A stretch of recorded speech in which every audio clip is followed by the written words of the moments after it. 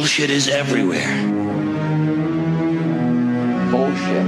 Bullshit is rampant. Total fucking bullshit. Bullshit. This makes no fucking sense. I mean, it's just bullshit. Bullshit.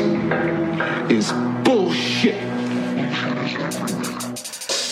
I want you to get up right now and go to the window, open it, and stick your head out and yell, I'm as mad as hell, and I'm not going to take this anymore! Ah, the right theme, hey? Oh, it felt good. Yeah. Welcome back to the Bullshit Filter, episode 3.20, Papa Bear. Yeah, if anybody needs a happy thought for the day, this is it. Aretha and George are now in heaven singing together once again. I just wanted to put that out there because it made me happy. Not that they're dead. George Michael, Aretha Franklin. Come on. Don't you diss on George Michael. I will fucking lose it. Anyway. So, in our last episode, we talked about Vietnam. 20% of the US troops in Vietnam were addicted to heroin. 40% had tried heroin. They were all smoking weed. So Bud Krogh calls Jerome Jaffe and says, what should we do? And he says, get a big urine analysis machine, stick it there, tell them that if there's any sign of drugs in their pee, they can't come home. That'll sort them out. Meanwhile, I talked about the French Connection and the Golden Triangle and the CIA's involvement in setting that up, etc. Just wanted to add that I was looking up someone's dissertation, and they were talking about that you could do heroin in Vietnam, the soldiers could, for roughly $6 a day. So they were there, they were bored, they were scared, and we didn't really go into this, but as the Vietnam War goes on, there's more and more people who are drafted as opposed to regular servicemen or volunteers, and so they're miserable, they don't want to be there, the drugs are available, they're relatively cheap, and so these guys do what any human would do to try to forget the misery for a couple hours. You know, they take this drug, and it works for them. But now the government, the army, and the Pentagon's got to do something about it. Yeah, I just saw on Facebook Tony Kynaston's listening to the Renaissance episode 22 when you said you were going to take a swing at him, and he said, swing away, Ray, swing away. Just remember, I'll see it coming. I have a 22-hour preamble. It will have a 22-hour preamble. Yeah. Don't push me, Tony. Yeah. Well, $6 a day in 1970 money seems like a lot of money for what a else are you habit. going to spend it on? You're in fucking Vietnam. Well, fair point. Meanwhile, in the early 70s, Dickie Nixon, Dick Nix is what I always would have called him. Hey, it's Dick Nix. Dick Nix put together something called the Schaefer Commission, formerly known as the National Commission on Marijuana and Drug Abuse.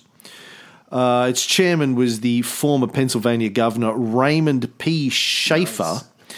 So it was colloquially known as the Schaefer Commission. Put it together to figure out what the government should do about drugs, particularly marijuana. But the problem is, Schaefer is a hard ass. And a lot of the people on the commission are very conservative doctors. So this is not exactly an open and honest assessment of what could be done. Well, despite all of that, the commission came out with its findings, a report in 1972 that called for the complete decriminalization of marijuana possession in the United States. That was because of its executive director, Michael Sonnenreich. I think that's how you say his name. I don't know. It also said the criminalization of possession of marijuana for personal use is socially self-defeating. It said, considering the range of social concerns in contemporary America, marijuana does not, in our considered judgment, rank very high. We would de-emphasize marijuana as a problem. The health effects are minimal. The gateway drug theory has no basis. Yeah. If anything, smoking marijuana inhibits criminal behavior. It does mine. So this is in 1972, Ray. Yeah. And this isn't the first time we've seen this. Like professional opinions coming forwards and saying marijuana is not a problem to the American government, and the American government going, shut the fuck up. Correct me if I'm wrong, but this report didn't get as much attention with the networks as it could have. I'm trying to remember. Yeah, we'll cover that later on. But yes, it got no coverage whatsoever. All right. But this is fascinating to me. So, I think I always tended to assume that governments believed marijuana was a problem because that was the thinking of the time. Yeah, they didn't know any better. And it's only been gradually over the last 10 or 20 years that they've started to figure out that actually it's not a bigger problem as we thought it was. But the thing that we've discovered over and over and over again in this series is the going right back to the earliest days of the war on drugs, back in the 30s under Harry the Gunslinger Anslinger. Professional scientific and medical opinion over and over again told the people in the US government and in the UK government before in the that 1860s. Remember, who were in charge.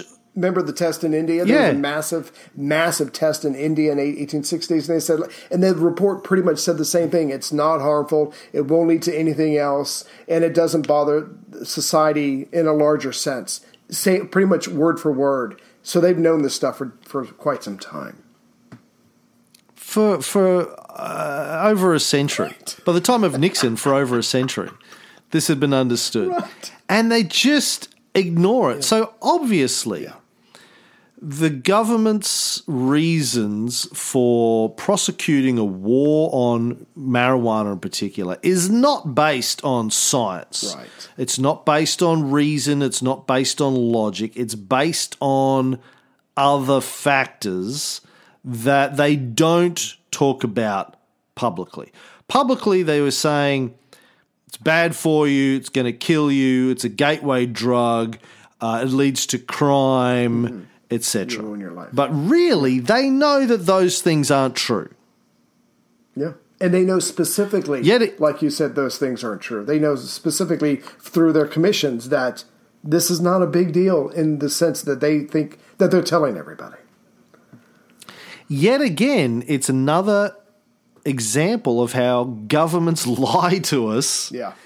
And that to assume governments are lying to us, it doesn't make you a crazy tinfoil hat wearing conspiracy theorist, because we have evidence that they've been lying to us. Their own evidence. I just want to ask a quick follow-up question. We know Harry Anslinger was lying. Part of it was a moral conviction. Part of it was job security. We know that the agents in the fields and cops and stuff like that, they're going to be padding their records with small-time penny ante stuff, again, to pad their records and get funding. I get all that.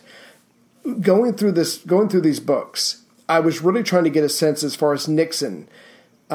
He came across as it was a moral crusade, but it didn't feel right. It didn't feel true. I still felt like it was a red flag operation with all the shit in Vietnam and other stuff that he's trying to deal with. And then, of course, the Watergate break-in. I just really didn't feel that he was a true believer like some of these Christians. What's your take on that? No, I think Nixon campaigned on law and order, and he needed to be seen to be doing stuff about that. And drugs was one way of making it look like you're doing stuff. But as the Schaefer Commission itself stated, so it asked the question eventually, so if all of these popular ideas about marijuana are incorrect, doesn't lead to criminal behavior, in fact it inhibits it, it's not a gateway drug, it's not bad for you, etc., etc. Right. Why are people so worried about kids smoking weed? And the Schaefer Commission concluded the reason was that because it was associated with kids dropping out of university and of society, of growing their hair long, free love, rock and roll, questioning authority. They wrote, marijuana becomes more than a drug. It becomes a symbol of the rejection of cherished values. But cherished by the previous generation. Right. Okay. So that is, I think, what's going on with Nixon as well. We know that Nixon wasn't very popular with the youth, with the Democrats. So most of the youth probably would have been voting Democrat, and the black population, the Mexicans. Right. So if the youth and the blacks and the Mexicans are using marijuana and they don't like you, by prosecuting a war on marijuana, you're prosecuting a war on those people, but wrapped up in different ribbons. So you can't say, I don't like the youth and the hippies and the darkies and the spics, so I'm going to go and attack them. I'm going to just throw them all in jail. You can't do that. You have to mask it with something that sounds logical and reasonable, but in fact isn't. Well, I never really sat down and listened to the Nixon tapes, but just a couple of quotes in some of these books. I mean, he did use some very harsh language when he was talking about putting out statements and wanting to go after people. So you get the sense he was a hard ass, but you're right. He couldn't just come out and say it. He would have been even more unpopular. But I'm just convinced that he wasn't. I don't know if he had the Christian conviction, but I think you're absolutely right in that to him, crime and drugs were so intertwined. To take care of one was to cure the other. Now, of course, this whole report, commissioned by the Nixon administration, was ignored by the Nixon administration and by the media, as you pointed out before. Now, I went searching for coverage of it on newspapers.com. It's practically non-existent. Wow. I searched for Schaefer Commission. I searched for its proper name, the National Commission on Marijuana and Drug Abuse. From the period of 1972 when it came out, there is next to nothing. The only coverage I could see in the media, the mainstream media, was a year later when another report came out basically debunking the original report, but not based on any science. Just going, nah, it's a crock of bullshit, some other guy. So that's the only mention the media had was when another Nixon guy came out and basically said, no, that Schaefer Commission report was a bunch of nonsense. The only other report I found out was from 1976, the only other coverage, from Robert Hageas, the guy who played Epstein on Welcome Back, Kotter. He was interviewed and he gave the report a shout out. He had read it and he was talking about the politics of it. And here's a clip of Epstein, not talking about it, just from Welcome Back, Kotter, just because I love that show. This is his first appearance on Welcome Back, Kotter. Life. Epstein, huh? Juan Luis Pedro Felipe de Huevos Epstein from San Juan. Your mother's Puerto Rican? No, my father. My mother's name is Biberman. I didn't know, that there were Epsteins in Puerto Rico. Oh, there weren't. Until the winter of '38, when a boat carrying a shivering Lou Epstein from Odessa to the Bronx stopped in San Juan. like my grandfather said. Look at the palm trees. Feel this heat. Look at this tan. Hey, who needs Miami? From that day on, there were Epsteins in San Juan.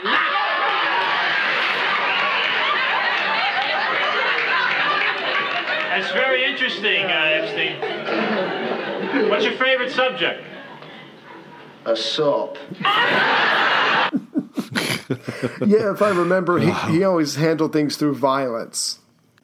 And why not? If you got it, do it. Died a few years ago, too.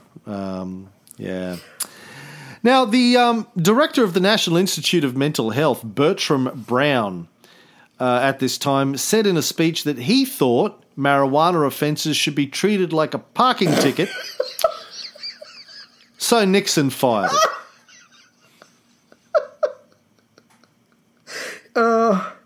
Yeah, not exactly the best move for job security. I did run across when a reporter asked him about the commission. He said, and Nixon kept it real, and you got to respect him for that. He goes, I am against legalizing marijuana.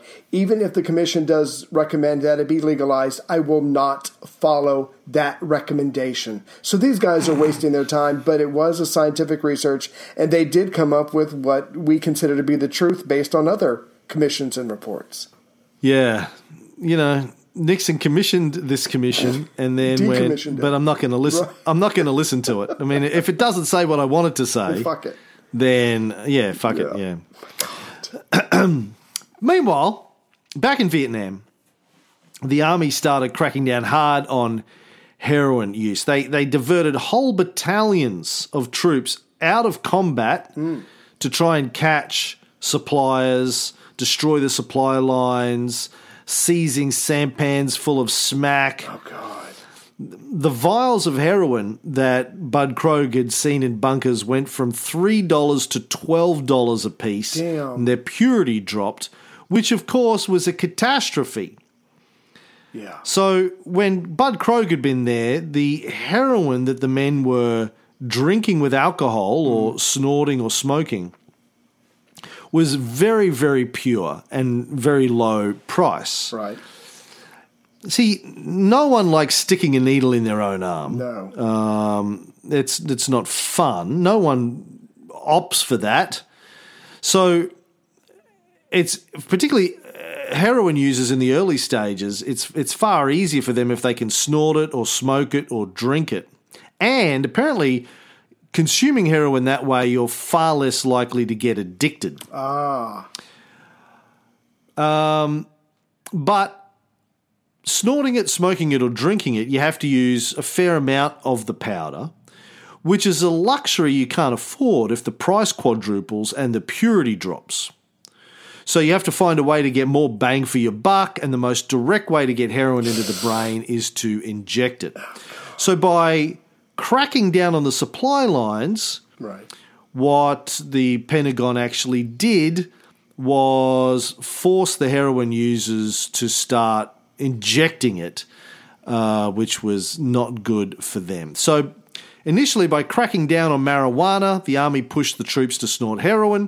When they cracked down on snorting heroin, they pushed the troops into mainlining heroin. God. So good work, Pentagon. Good thinking. They didn't think about what you're trying to do to the heroin guys. Oh, my God. Heroin troops. Heroin something. Addicts. Just making one huge mistake after another. At what point does they go, you know what? I admit defeat. We need to try something completely different. But they just keep doing balls to the wall because they're military. That's how they handle problems. And then in the middle of 1972, Jaffe was again summoned to Washington, this time to present his plan for dealing with drugs to President Nixon himself. God. Okay, so I think as we said earlier, Bud Krogh contacts Jaffe and he says, look, write me up something because I've just been to Vietnam and this is absolutely horrible. We have to come up with something. You've already mentioned the technology for testing in the urine, get the machine, that kind of stuff. And eventually Krogh asked Jaffe to come and see him. And I don't think Jaffe was told exactly what they were going to do that day, but Krogh takes him to the Pentagon to meet all the top brass. And he calls Jaffe the consultant to the president. So these generals and these admirals are taking this shit very seriously. They're listening to this relatively young man. And Jaffe goes over the plan, the report that he had written up. He said, you get this machine, you test everybody, you use methadone. That's what I recommend. And the generals try to fight back because this is their territory. They're like, look, we've already got the Defense Department working on this. We're going to come up with our own plan. We'll probably have it ready in about 4 or 5 months. And it's kind of similar to yours. And Jaffe goes, well, I think the president wants something sooner than 4 or 5 months. So the generals leave the room. They come back in about 10 minutes later, and they say, okay, we're going to go along with your plan. So you get the machine, you get it to California, and we'll get this sucker up and running in about 2 weeks, 2 to 3 weeks, which Jaffe's impressed. But then he realizes they probably assumed he was speaking for the president because of what Krogh said. So again, this is going to be set up, and they are going to implement it, like you said earlier, but now it's time for this to keep moving forward. So Krogh is going to bring Jaffe back to Washington, but this time to talk to Nixon himself.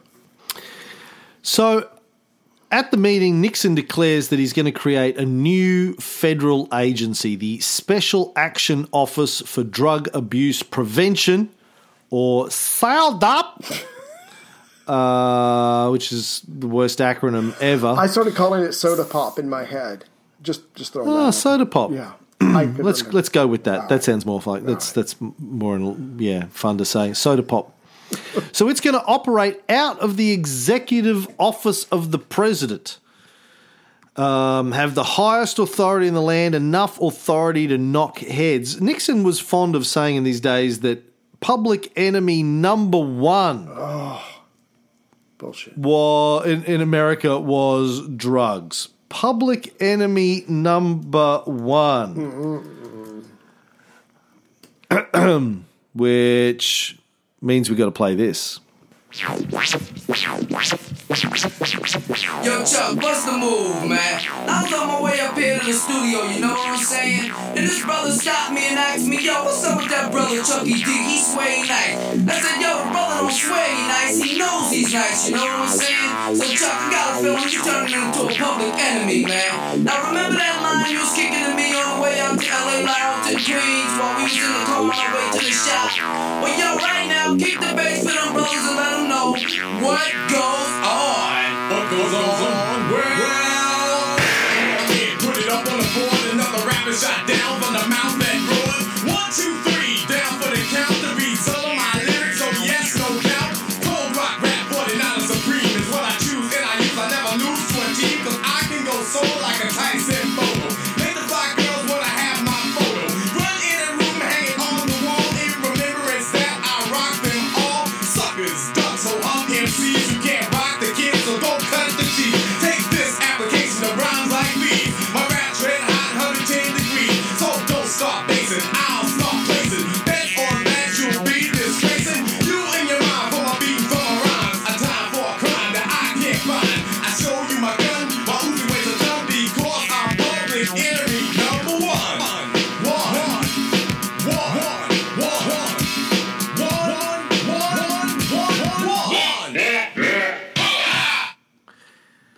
Wow. So, drugs, a public enemy number one for Nixon. And anyway, so he says he's going to set up this new Soda Pop agency, highest authority in the land. He was going to ask Congress the next day to appropriate $371 million for Soda Pop.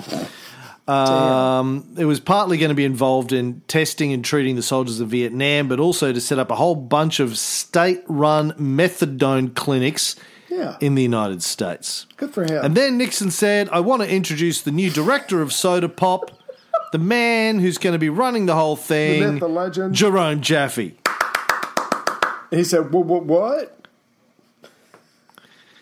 Yeah, Nixon apparently hadn't mentioned to Jaffe that he was appointing him to be the country's first drug czar, but he did.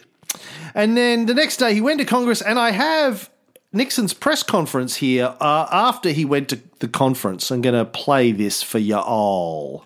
You want to join me here? Won't you be seated, please, ladies and gentlemen? Come on, Dr. Jaffe and Mr. Krogh, Mr. Ehrlichman. Yes, sir. Fine. Ladies and gentlemen, I would like to summarize for you the meeting that I have just had with the bipartisan leaders, which began at 8 o'clock and was completed 2 hours later. I began the meeting by making this statement, which I think needs to be made to the nation. America's public enemy number one in the United States is drug abuse. In order to fight and defeat this enemy, it is necessary to wage a new all-out offensive. I have asked the Congress to provide the legislative authority and the funds to fuel this kind of an offensive. This will be a worldwide offensive, dealing with the problems of sources of supply as well as Americans who may be stationed abroad, wherever they are in the world. It will be government-wide, pulling together the 9 different fragmented areas within the government in which this problem is now being handled. And it will be nationwide in terms of a new educational program that we trust will result from the discussions that we have had. With regard to this offensive, it is necessary first to have a new organization. And the new organization will be within the White House. Dr. Jaffe, who will be one of the briefers here today, will be the man directly responsible. He will report directly to me. And he will have the responsibility to take all of the government agencies, 9, that deal with the problems of rehabilitation, in which his primary responsibilities will be research and education, and see that they work not at cross purposes, but work together in dealing with the problem. If we're going to have a successful offensive, we need more money. Consequently, I'm asking the Congress for $155 million in new funds, which will bring the total amount this year in the budget for drug abuse, both in enforcement and treatment, to over $350 million. As far as the new money is concerned, incidentally, I have made it clear to the leaders that if this is not enough, if more can be used, if Dr. Jaffe, after studying this problem, finds that we can use more, more will be provided. In order to defeat this enemy, which is causing such great concern, and correctly so, to so many American families, money will be provided to the extent that it is necessary and to the extent that it will be useful. And finally, in order for this program to be effective, it is necessary that it be conducted on a basis in which the American people all join in it. That's why the meeting was bipartisan. Bipartisan because we needed the support of the Congress, but bipartisan because we needed the leadership of members of the Congress in this field. Fundamentally, it is essential for the American people to be alerted to this danger, to recognize that it is a danger that will not pass with the passing of the war in Vietnam, which has brought to our attention the fact that a number of young Americans have become addicts as they serve abroad, whether in Vietnam or Europe or other places. Because the problem existed before we became involved in Vietnam, it will continue to exist afterwards, and that is why this offensive deals with the problem there in Europe, but will then go on to deal with the problem throughout America. One final word with regard to presidential responsibility in this respect. I very much hesitate always to bring some new responsibility into the White House, because there are so many here, and I believe in delegating those responsibilities to the departments. But I consider this problem so urgent. I also found that it was scattered so much throughout the government, with so much conflict, without coordination, that it had to be brought into the White House, and consequently, I brought Dr. Jaffe into the White House, directly reporting to me, so that we have not only the responsibility, but the authority to see that we wage this offensive effectively and in a coordinated way. The briefing team will now be ready to answer any questions on the technical details of the program. So I find that fascinating, A, because Nixon, one of the greatest douchebags you ever had as president, and yet compared to Trump... He can talk! I watch it going... He can fucking talk! Yeah, he seems like a reasonable guy. Yeah. Secondly, as you can hear, he talks about drugs like it's the hordes of hell beating on the door of America. It's outrageous how he builds it up. And, you know, this is a big part of the American political landscape since World War II. Mm-hmm. You always need to have a big, scary boogeyman life and death, who's going to come and get you in the middle of the night. Mm-hmm. And just you need to trust us that we're going to keep you safe, but you're going to have to give us lots of money and lots of authority. Don't think, just fear. Yeah. And the drug problem also is now firmly established as a problem of individuals. And the solution is to get the individuals to stop using drugs and to stop the drug traffickers selling them the drugs. Root causes is well and truly dead. Nothing in Nixon's speech there is he talking about, well, the underlying social causes, we're going to tackle racism and poverty and lack of opportunity and alienation and education. Doesn't tackle any of that. Not a single mention of root causes as to, you know, no mention at all of, well, why do people use the drugs in the first place, Mr. President? Why do people feel like they need to get fucked up? Right. When you're there in Vietnam, it's pretty obvious, but the people back home, nothing at all about that's the mission of Soda Pop or anything. Complete fucking big blank when it comes to root causes. And not only that, but after that conference, Jaffe's colleagues, his professional colleagues, other psychiatrists, they're not very happy with this because they're like, again, like you were saying, you're only dealing with the symptoms of society. You're not dealing with the people. You're not dealing with what causes this kind of stuff. And just to give you a comparison, Nixon calls drug abuse the number one problem.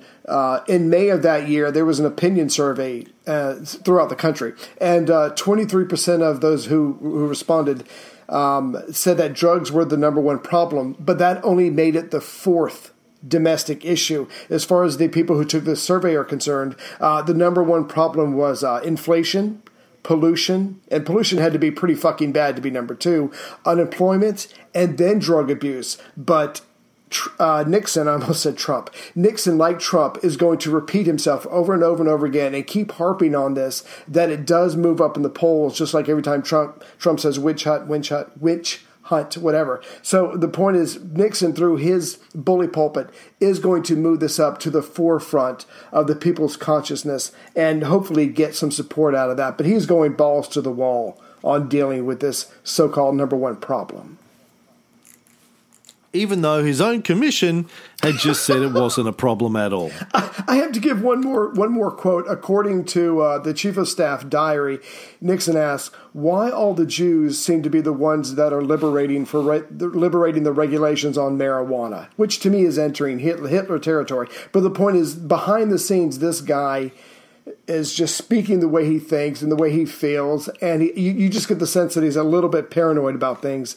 But he has made this announcement. Jaffe has gotten over his shock, and now he's in some ways the nation's first drug czar.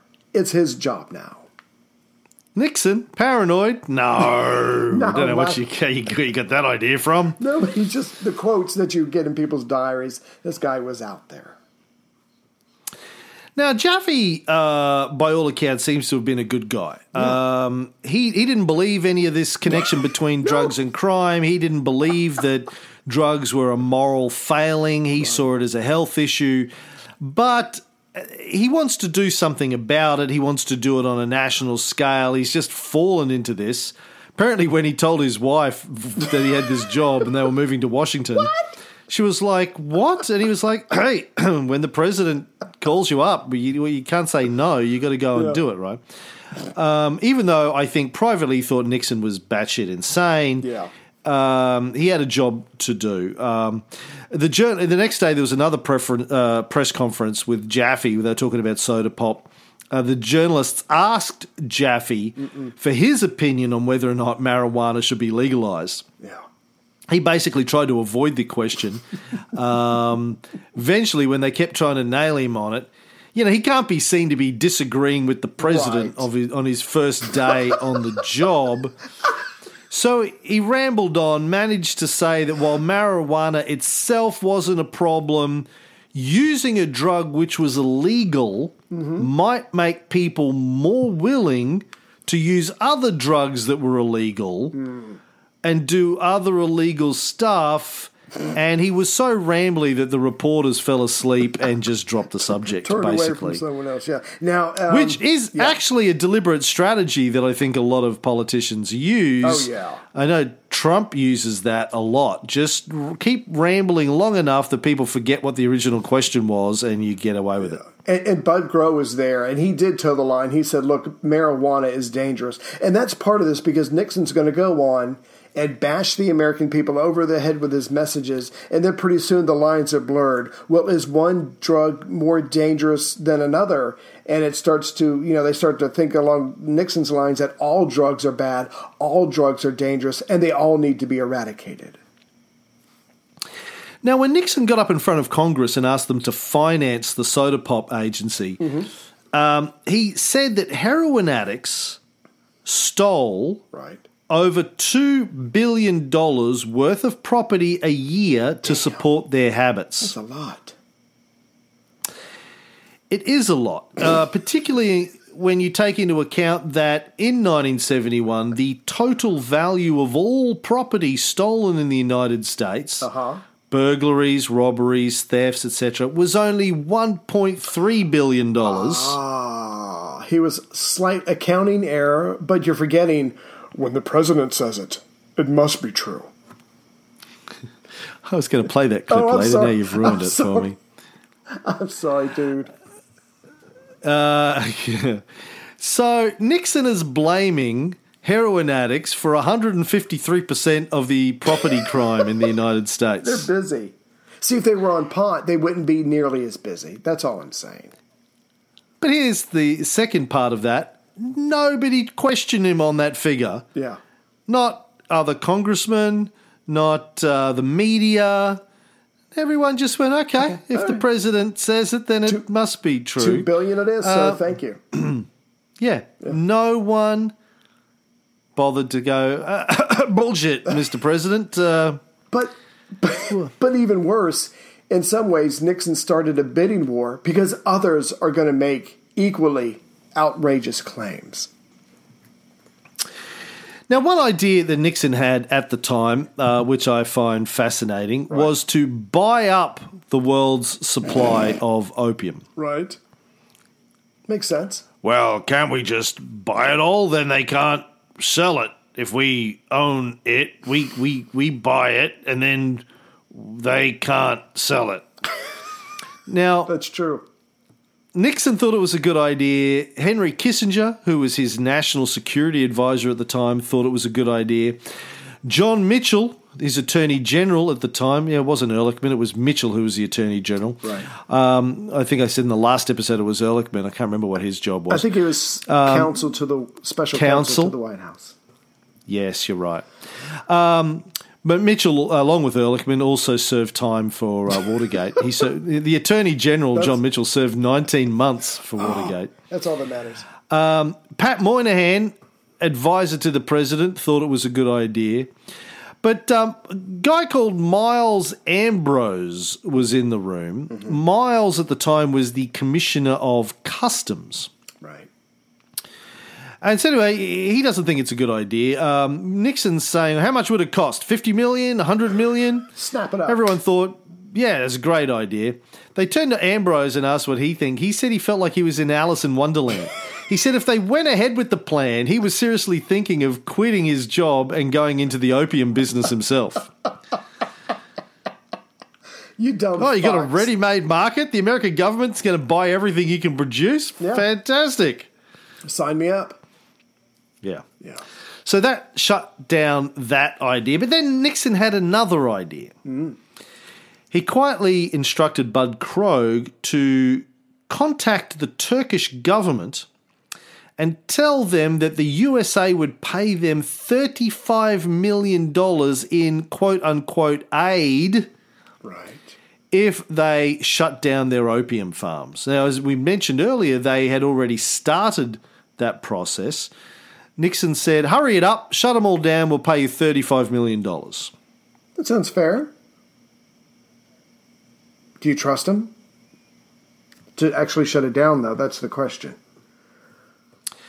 Well, maybe. So Nixon held a press conference with the Turkish ambassador and praised the Turkish government for their quote-unquote decision to end all further opium production. Did they mention the money? No, they didn't mention the money. And I actually did look up these the press coverage of this. And he said, as a result of negotiations, the Turkish government has made a decision. Oh. Not we've said we're going to give them $35 million in aid, just as a result of negotiations. So whenever you see the term negotiations in the media between governments, normally can translate that as we said we'd pay them a lot of money if they would do what we want them to do. And or we broke 2 fingers and we promised to break more fingers if they didn't go along with us. Yeah. Yeah. Yeah, we showed them our guns and said, how do you feel about it now? But I imagine... By the way, you know this general who doesn't like you? Well, here's an email from him saying, sure, he'd love $100 million in a Swiss bank account and for us to supply him with lots of weapons and coverage to overthrow your government. So now how are you feeling about it? How you like me now? But the PR value of this press conference with the Turkish government was also nil, a bit like the Schaefer Commission when it came out, because on the same day it happened, and I'm sure the timing of this is purely coincidental, the US Supreme Court gave the New York Times permission to publish the Pentagon Papers. Oh. Did Rick Nixon really think bringing up the Turkish ambassador would compete with that? Yeah. Now, on that, I looked up some of the press surrounding that as well, and I found this interesting in the coverage. This was on the front page of the New York Daily News on the 1st of July 1971, after the Supreme Court gave the New York Times permission. Mm-hmm. Justice Hugo Black from the Supreme Court said in his, whatever they call it, statement, what do they call it, his verdict, his supporting statement for their decision. Sure. His decision, I think that's what they call it. The guarding of military and diplomatic secrets at the expense of informed representative government provides no real security for our republic. Justice Potter Stewart said, without an informed and free press, there cannot be an enlightened people. And I was thinking about that in terms of the Obama government's crackdown on whistleblowers, the US going after Julian Assange and WikiLeaks for revealing state secrets. There you go. So in the early 70s, the Supreme Court would have been very supportive, I think, of what Assange has been doing. Not now. Anywho,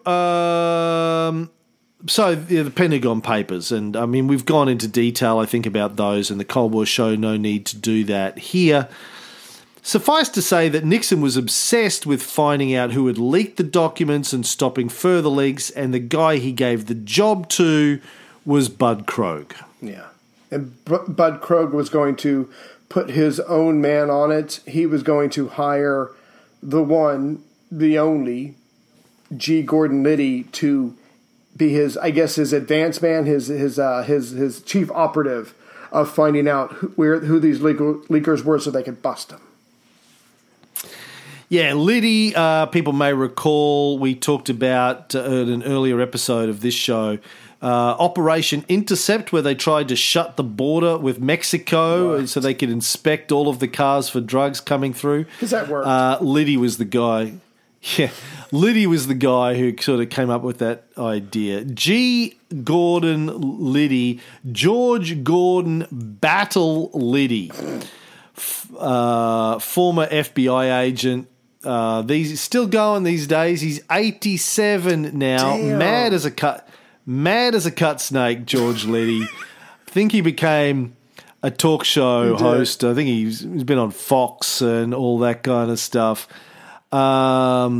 Yeah, but crazy motherfucker. And I'm not sure, did I ever play the clip of him explaining to John Dean about how he'd built up a pain tolerance? No, that does not sound familiar.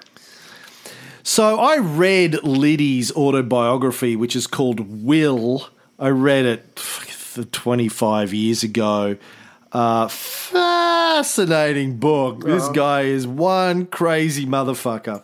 But there was a film made about Watergate many years ago. Martin Sheen playing John Dean and William Daniels playing G. Gordon Liddy, where Liddy tells the story to Dean that he tells in the book. And I'm going to play this for you so you just know the kind of guy we're dealing with here. Gordon, good to see you. Sit down. Sorry to bust in on you, John. Not at all. The fact is, I need some help. Well, I hope you've come to the right place. Jeb Stewart Magruder, my nominal superior, is an idiot. He's going around introducing me as his man in charge of dirty tricks. You're kidding. Control him, John. That innocent amateur is going to blow my cover. Amateur, yes. Innocent, no. I'll talk to him, Gordon. Anything else? Well, I've been analyzing the intelligence requirements for the campaign. Mm-hmm. Big operation. Oh, I know. What kind of budget do you think I should present to Mr. Mitchell? I don't know, Gordon. Caulfield was talking about $500,000 for Sandwich. I guess you could go that high, maybe higher if you could justify it. I appreciate your candor, John. What happened to your hand? Oh, nothing really. I look serious. Well, some might feel that way. I don't. It was necessary, you see, that I prove my strength to the men that I'm recruiting to assist me at the convention. What do you mean, prove your strength? Well, in my business, it's important that the men I work with understand that I'm a man of strength. What my Cubans call macho. So to prove myself to them, I held my hand over a flame till the flesh burned. I did that without wincing. I wanted them to know that I can stand any amount of physical pain. Well, so long, John. So long, Gordon. And thank you. Not at all. Jane? Jane, are you there? Yes, John. Yeah, would you get me Jeb Magruder, please? And stay away from Gordon Liddy. Because he's crazy as a motherfucker. So, Cam, are you macho? Yeah. Are you macho? Not that macho, Ray, no. I thought I was.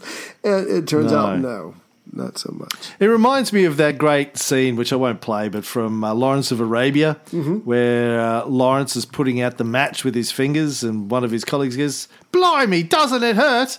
He says, "Of course it hurts. The trick." What's the trick then? The trick is in not minding that it hurts. Liddy's batshit crazy. But anyway, so he's brought in. Because Krog's team is going to work in the basement and their job is to plug leaks, they were known as the White House Plumbers. Oh, God. It sounds like something a macho guy would come up with. Yeah.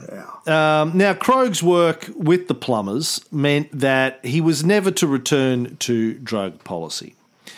But when the administration decided to pursue the Pentagon papers leaker, it was Krog, the same guy who came up with all of this drug policy, who approved the burglary of the office of Lewis Fielding, the psychiatrist who was seeing Daniel Ellsberg. It was Liddy and E. Howard Hunt who would commit the actual break-in. I think Hunt was ex-CIA. Now, John Ehrlichman, who was counsel and assistant to the president for domestic affairs, who's Krog's boss, and personally brought him into the White House, as I mentioned in the last episode, he later said in his memoirs that Krog's approval to burgle the office of the psychiatrist was an example of such doubtful personal judgment that it has to be said Krog materially contributed to the demise of the Nixon administration. Damn. John Ehrlichman, by the way, also went to prison for Watergate. Yeah. On November 30th, 1973, Bud Krogh pleaded guilty to federal charges regarding the break-in of the psychiatrist's office. He was sentenced to 2 to 6 years in prison, but served only 4.5 months. So again, the great thing about Nixon is he was elected on law and order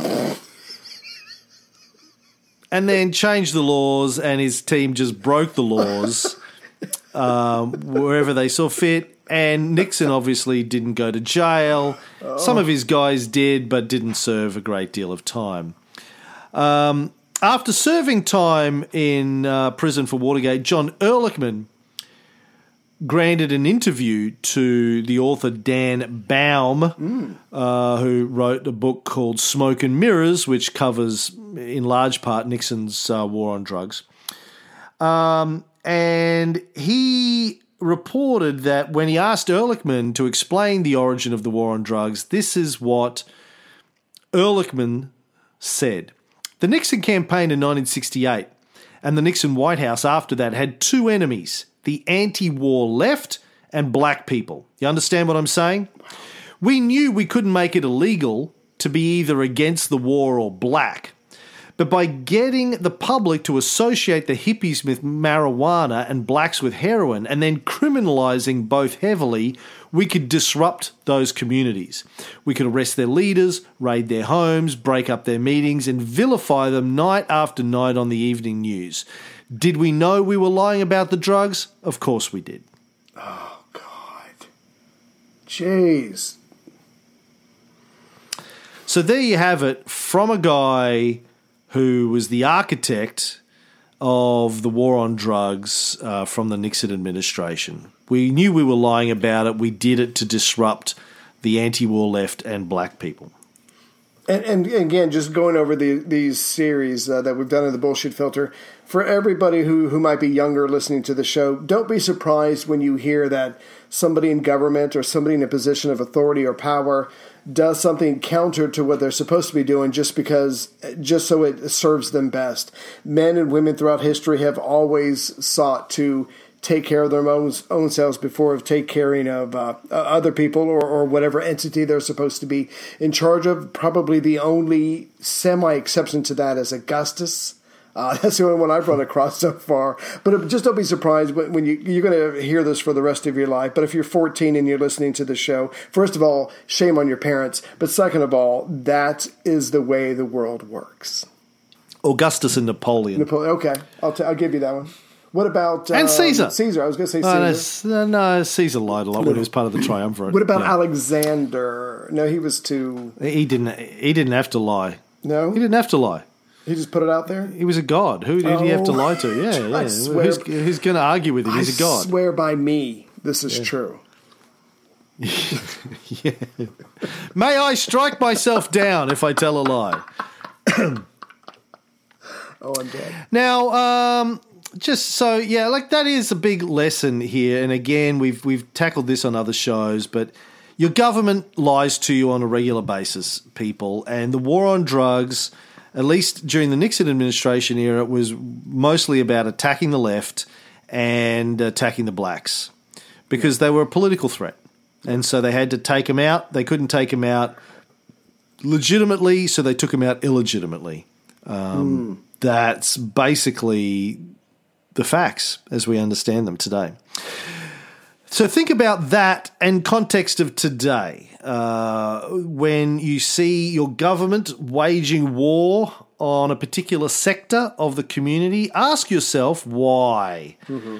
There will be the official reasons, the publicly stated reasons, but we always have to think about, what are the real reasons? What's really going on here? Who stands to benefit from this? Right. Cui bono, as our old mate Cicero said, follow the money. Who benefits, actually? Cui bono.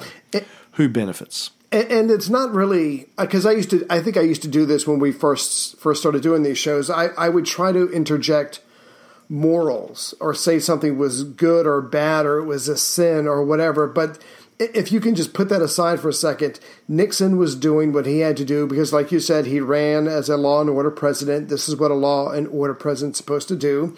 Yes, he didn't like blacks very much, and the people under him were able to use these laws to go after and coerce them and punish them and make their lives miserable. But, I mean, forget good and evil for a second. This is just what you do when you're in power. You use and abuse that power. You take care of your friends and your allies. You punish your enemies. And you hope the day never comes that either, one, you get caught, or two, you're not in power. That's just the way it's been for thousands and thousands and thousands of years. Indeed.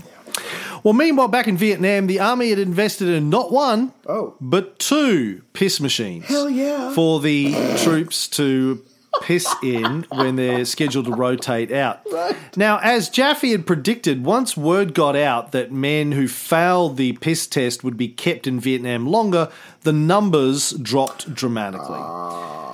Now, the urine testing facilities had a number of really clever names that the troops called it. One was the Pea House of the August Moon, which was a reference to a 1956 film, The Tea House of the August Moon, in which Marlon Brando played a Japanese guy. What? I posted a photo and the trailer and stuff on Facebook about that the other day. If you've never seen this, and I'd never heard of this before, I'm a huge Marlon Brando fan. How do you... Thought I'd pretty much seen everything he'd done, never heard of this. He plays a Japanese guy, but I got to say, he does it very well. How? He's what would you call it? Not blackface, I guess it's Jap face. No. He apparently went and lived in Okinawa for months to prepare for this role. The voice, the mannerisms, he's very believable. Wow. I'm not Okinawan. I don't know if I know any Okinawan people. I know some Japanese people. Sure never asked if they're lovely. Okinawan, but yeah. I'm sure they are. But he does a very good job. But yes, it's quite strange to think about. Did he get an Oscar? I mean, if I go full Jap, no offense, I want an Oscar. I don't believe he did, no. But go check it out. Look it up, the Tea House of the August Moon. Okay. Other unofficial names for the testing facility were Operation Golden Flow and Lemonade Party, the Lemonade Party. Yeah, okay, I get that. Operation Golden Flow. I like that. There's got to be a Trump joke in there anyway. Go ahead. Yeah, I was thinking of that at the time. Unfortunately, Congress had only authorised a single week of detox, and with 3 weeks of stateside follow-up for the troops that have been found to be on heroin, which is a ridiculously short period of treatment to get an addict off heroin. But even more surprisingly, most of the 20-odd thousand heroin addicts in Vietnam stopped using when they got home, just off their own bat. Wow. Do you think could you find out about any reason why? Was it just they weren't in that hellhole and they didn't need it anymore? Yeah. Well, apparently, and this may be shocking to you, but when you're not trapped in a hot, humid jungle with people trying to kill you, your need to shoot smack every day dramatically declines. So let me just go out on a limb here. So if we don't unnecessarily send young men across the planet to fight in wars they shouldn't be fighting in, I don't know, maybe we won't have this issue. Yeah. So here's the great thing about this is here's a classic example of the root cause versus bad people dichotomy. Right. These 20,000 troops in 50,000 that were using heroin. Was it because they were bad people, weak people, or was it because of their situation? Seems that as soon as we took them out of the situation, their drug use stopped. So you would have thought that somebody half smart would have gone, well, fuck, if we take the other 250,000 heroin addicts that we have in the United States out of their situation, they may no longer want to use heroin either. But no, that didn't happen. We still just treated them as bad people. Weak, bad people. Right. Who we drafted and gave a gun to and sent them to war. No, I'm talking about the ones that are still back in the US that are using. Gotcha. Okay, yeah. A few days before Christmas 1971, Nixon made Miles Ambrose the special consultant to the president for drug abuse law enforcement. Because Ambrose, who was the commissioner for customs, who said, if you start buying up the world supply of opium, I'll go into the opium business. He had cooked up a new way to tackle drugs. His idea was for a new federal agency that would report to the White House, that would be down on the street, making street-level drug arrests. Yeah. Not soda pop. Soda pop was for treatment. Right. This was for busts. And this was now going to be set up. He was going to be put in charge of it. It was known as ODALI. The Office of Drug Abuse Law Enforcement, ODALE or ODALI. Right. And there's some interesting background about this. I mean, some people have said that this was really, there was nothing to this. It got no real money. It only had about 300 agents. It was designed to make the White House's involvement in the war on drugs more visible. Because up to this point, drug arrests were done at a local level. Yeah. By cops.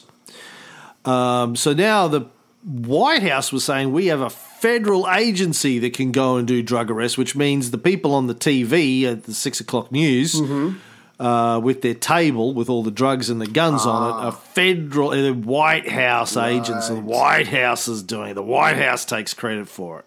Jeez.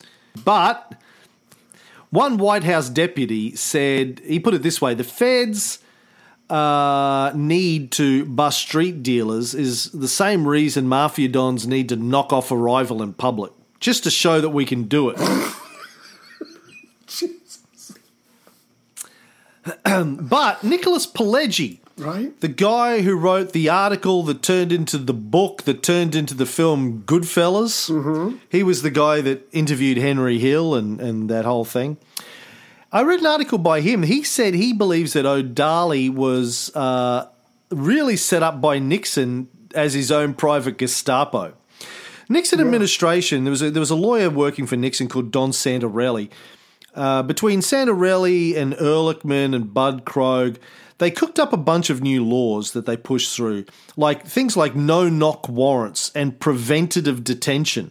No-knock warrants, where you could get a judged order, a no-knock warrant meant you didn't need to knock and ask permission to come into a house or say, hey, we have a warrant, we're coming in. You could just smack down a door in the middle of the night and barge in, which is still happening in the US. And there's been a bunch of stories over the last couple of years of people dying. I remember a baby somewhere, a bunch of DEA cops, I think, smashed open a door, family home in the middle of the night, threw a flashbang in, which landed in a baby's cot that the baby was in. Jeez. The baby ended up with very severe third-degree burns. There was no drugs in the house. They'd got a bad tip from a druggie that there were drugs in this house. There was nothing there. They shot. They did another one. I read some cops in the US busted into some old woman's house in the middle of the night. She was upstairs, thought she was being burgled, pulled her gun out and shot into the ceiling to scare them off. So the agents killed her.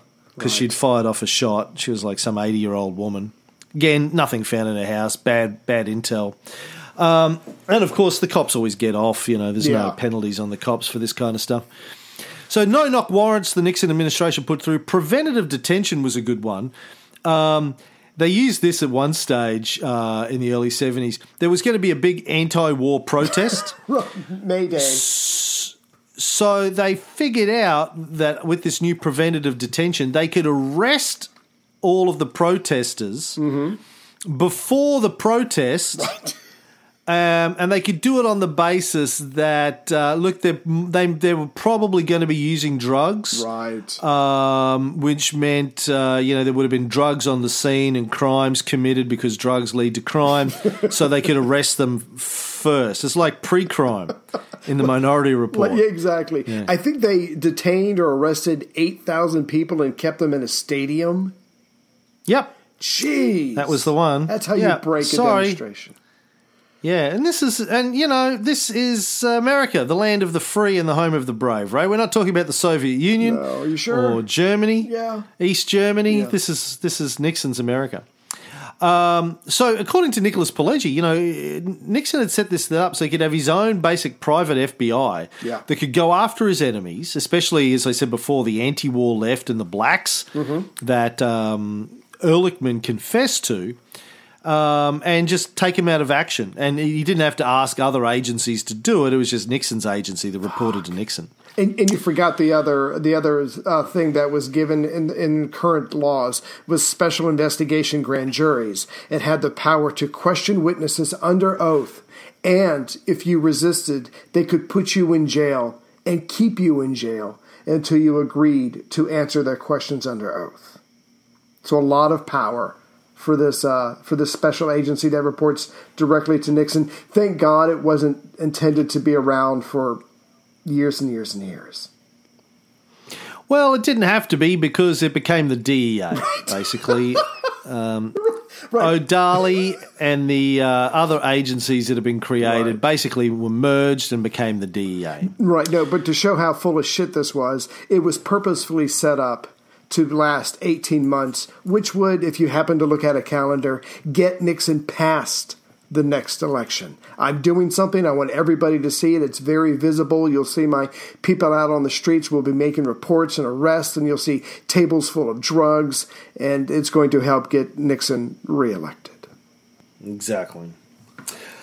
Just to wrap up, Turkey, remember they said they'd pay Turkey $35 million to stop producing opium? Yeah. Well, Turkey followed through on that, and they did such a good job at stopping opium that there wasn't enough opium for the US to have legal opioids like morphine and codeine. So the Nixon administration needed to go back to Turkey and ask them to start growing opium again.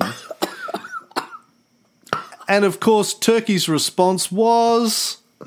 Sure, if you'll pay us. Yeah. How much are you going to pay us this time?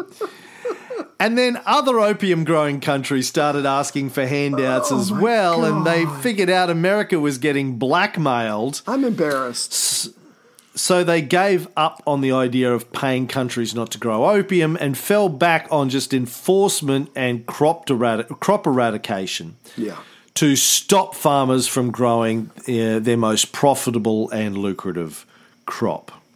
And of course, we don't even have to mention that none of this stuff would matter if there was no demand. But if you live in a democracy and a certain percentage of your people want drugs, they're going to find a way to get them. And also that none of it mattered because the Schaefer Commission said marijuana's not a problem, heroin even isn't really a problem, but none of that actual fact-based conclusions came into this for. The only good news was that cocaine at this point, as far as I can tell, was so expensive, only the elite could get their hands on it. Hopefully the prices never drop. And just to wrap up, Ray, the number of Americans who died in 1971 from all legal and illegal drugs were 2,313. Mm-hmm. The number of Americans who died choking on food, 2,227. So about the same. And the thing you have to understand, just to go out, Ray, about Nixon was he was the son of a preacher man. Take it away, Aretha.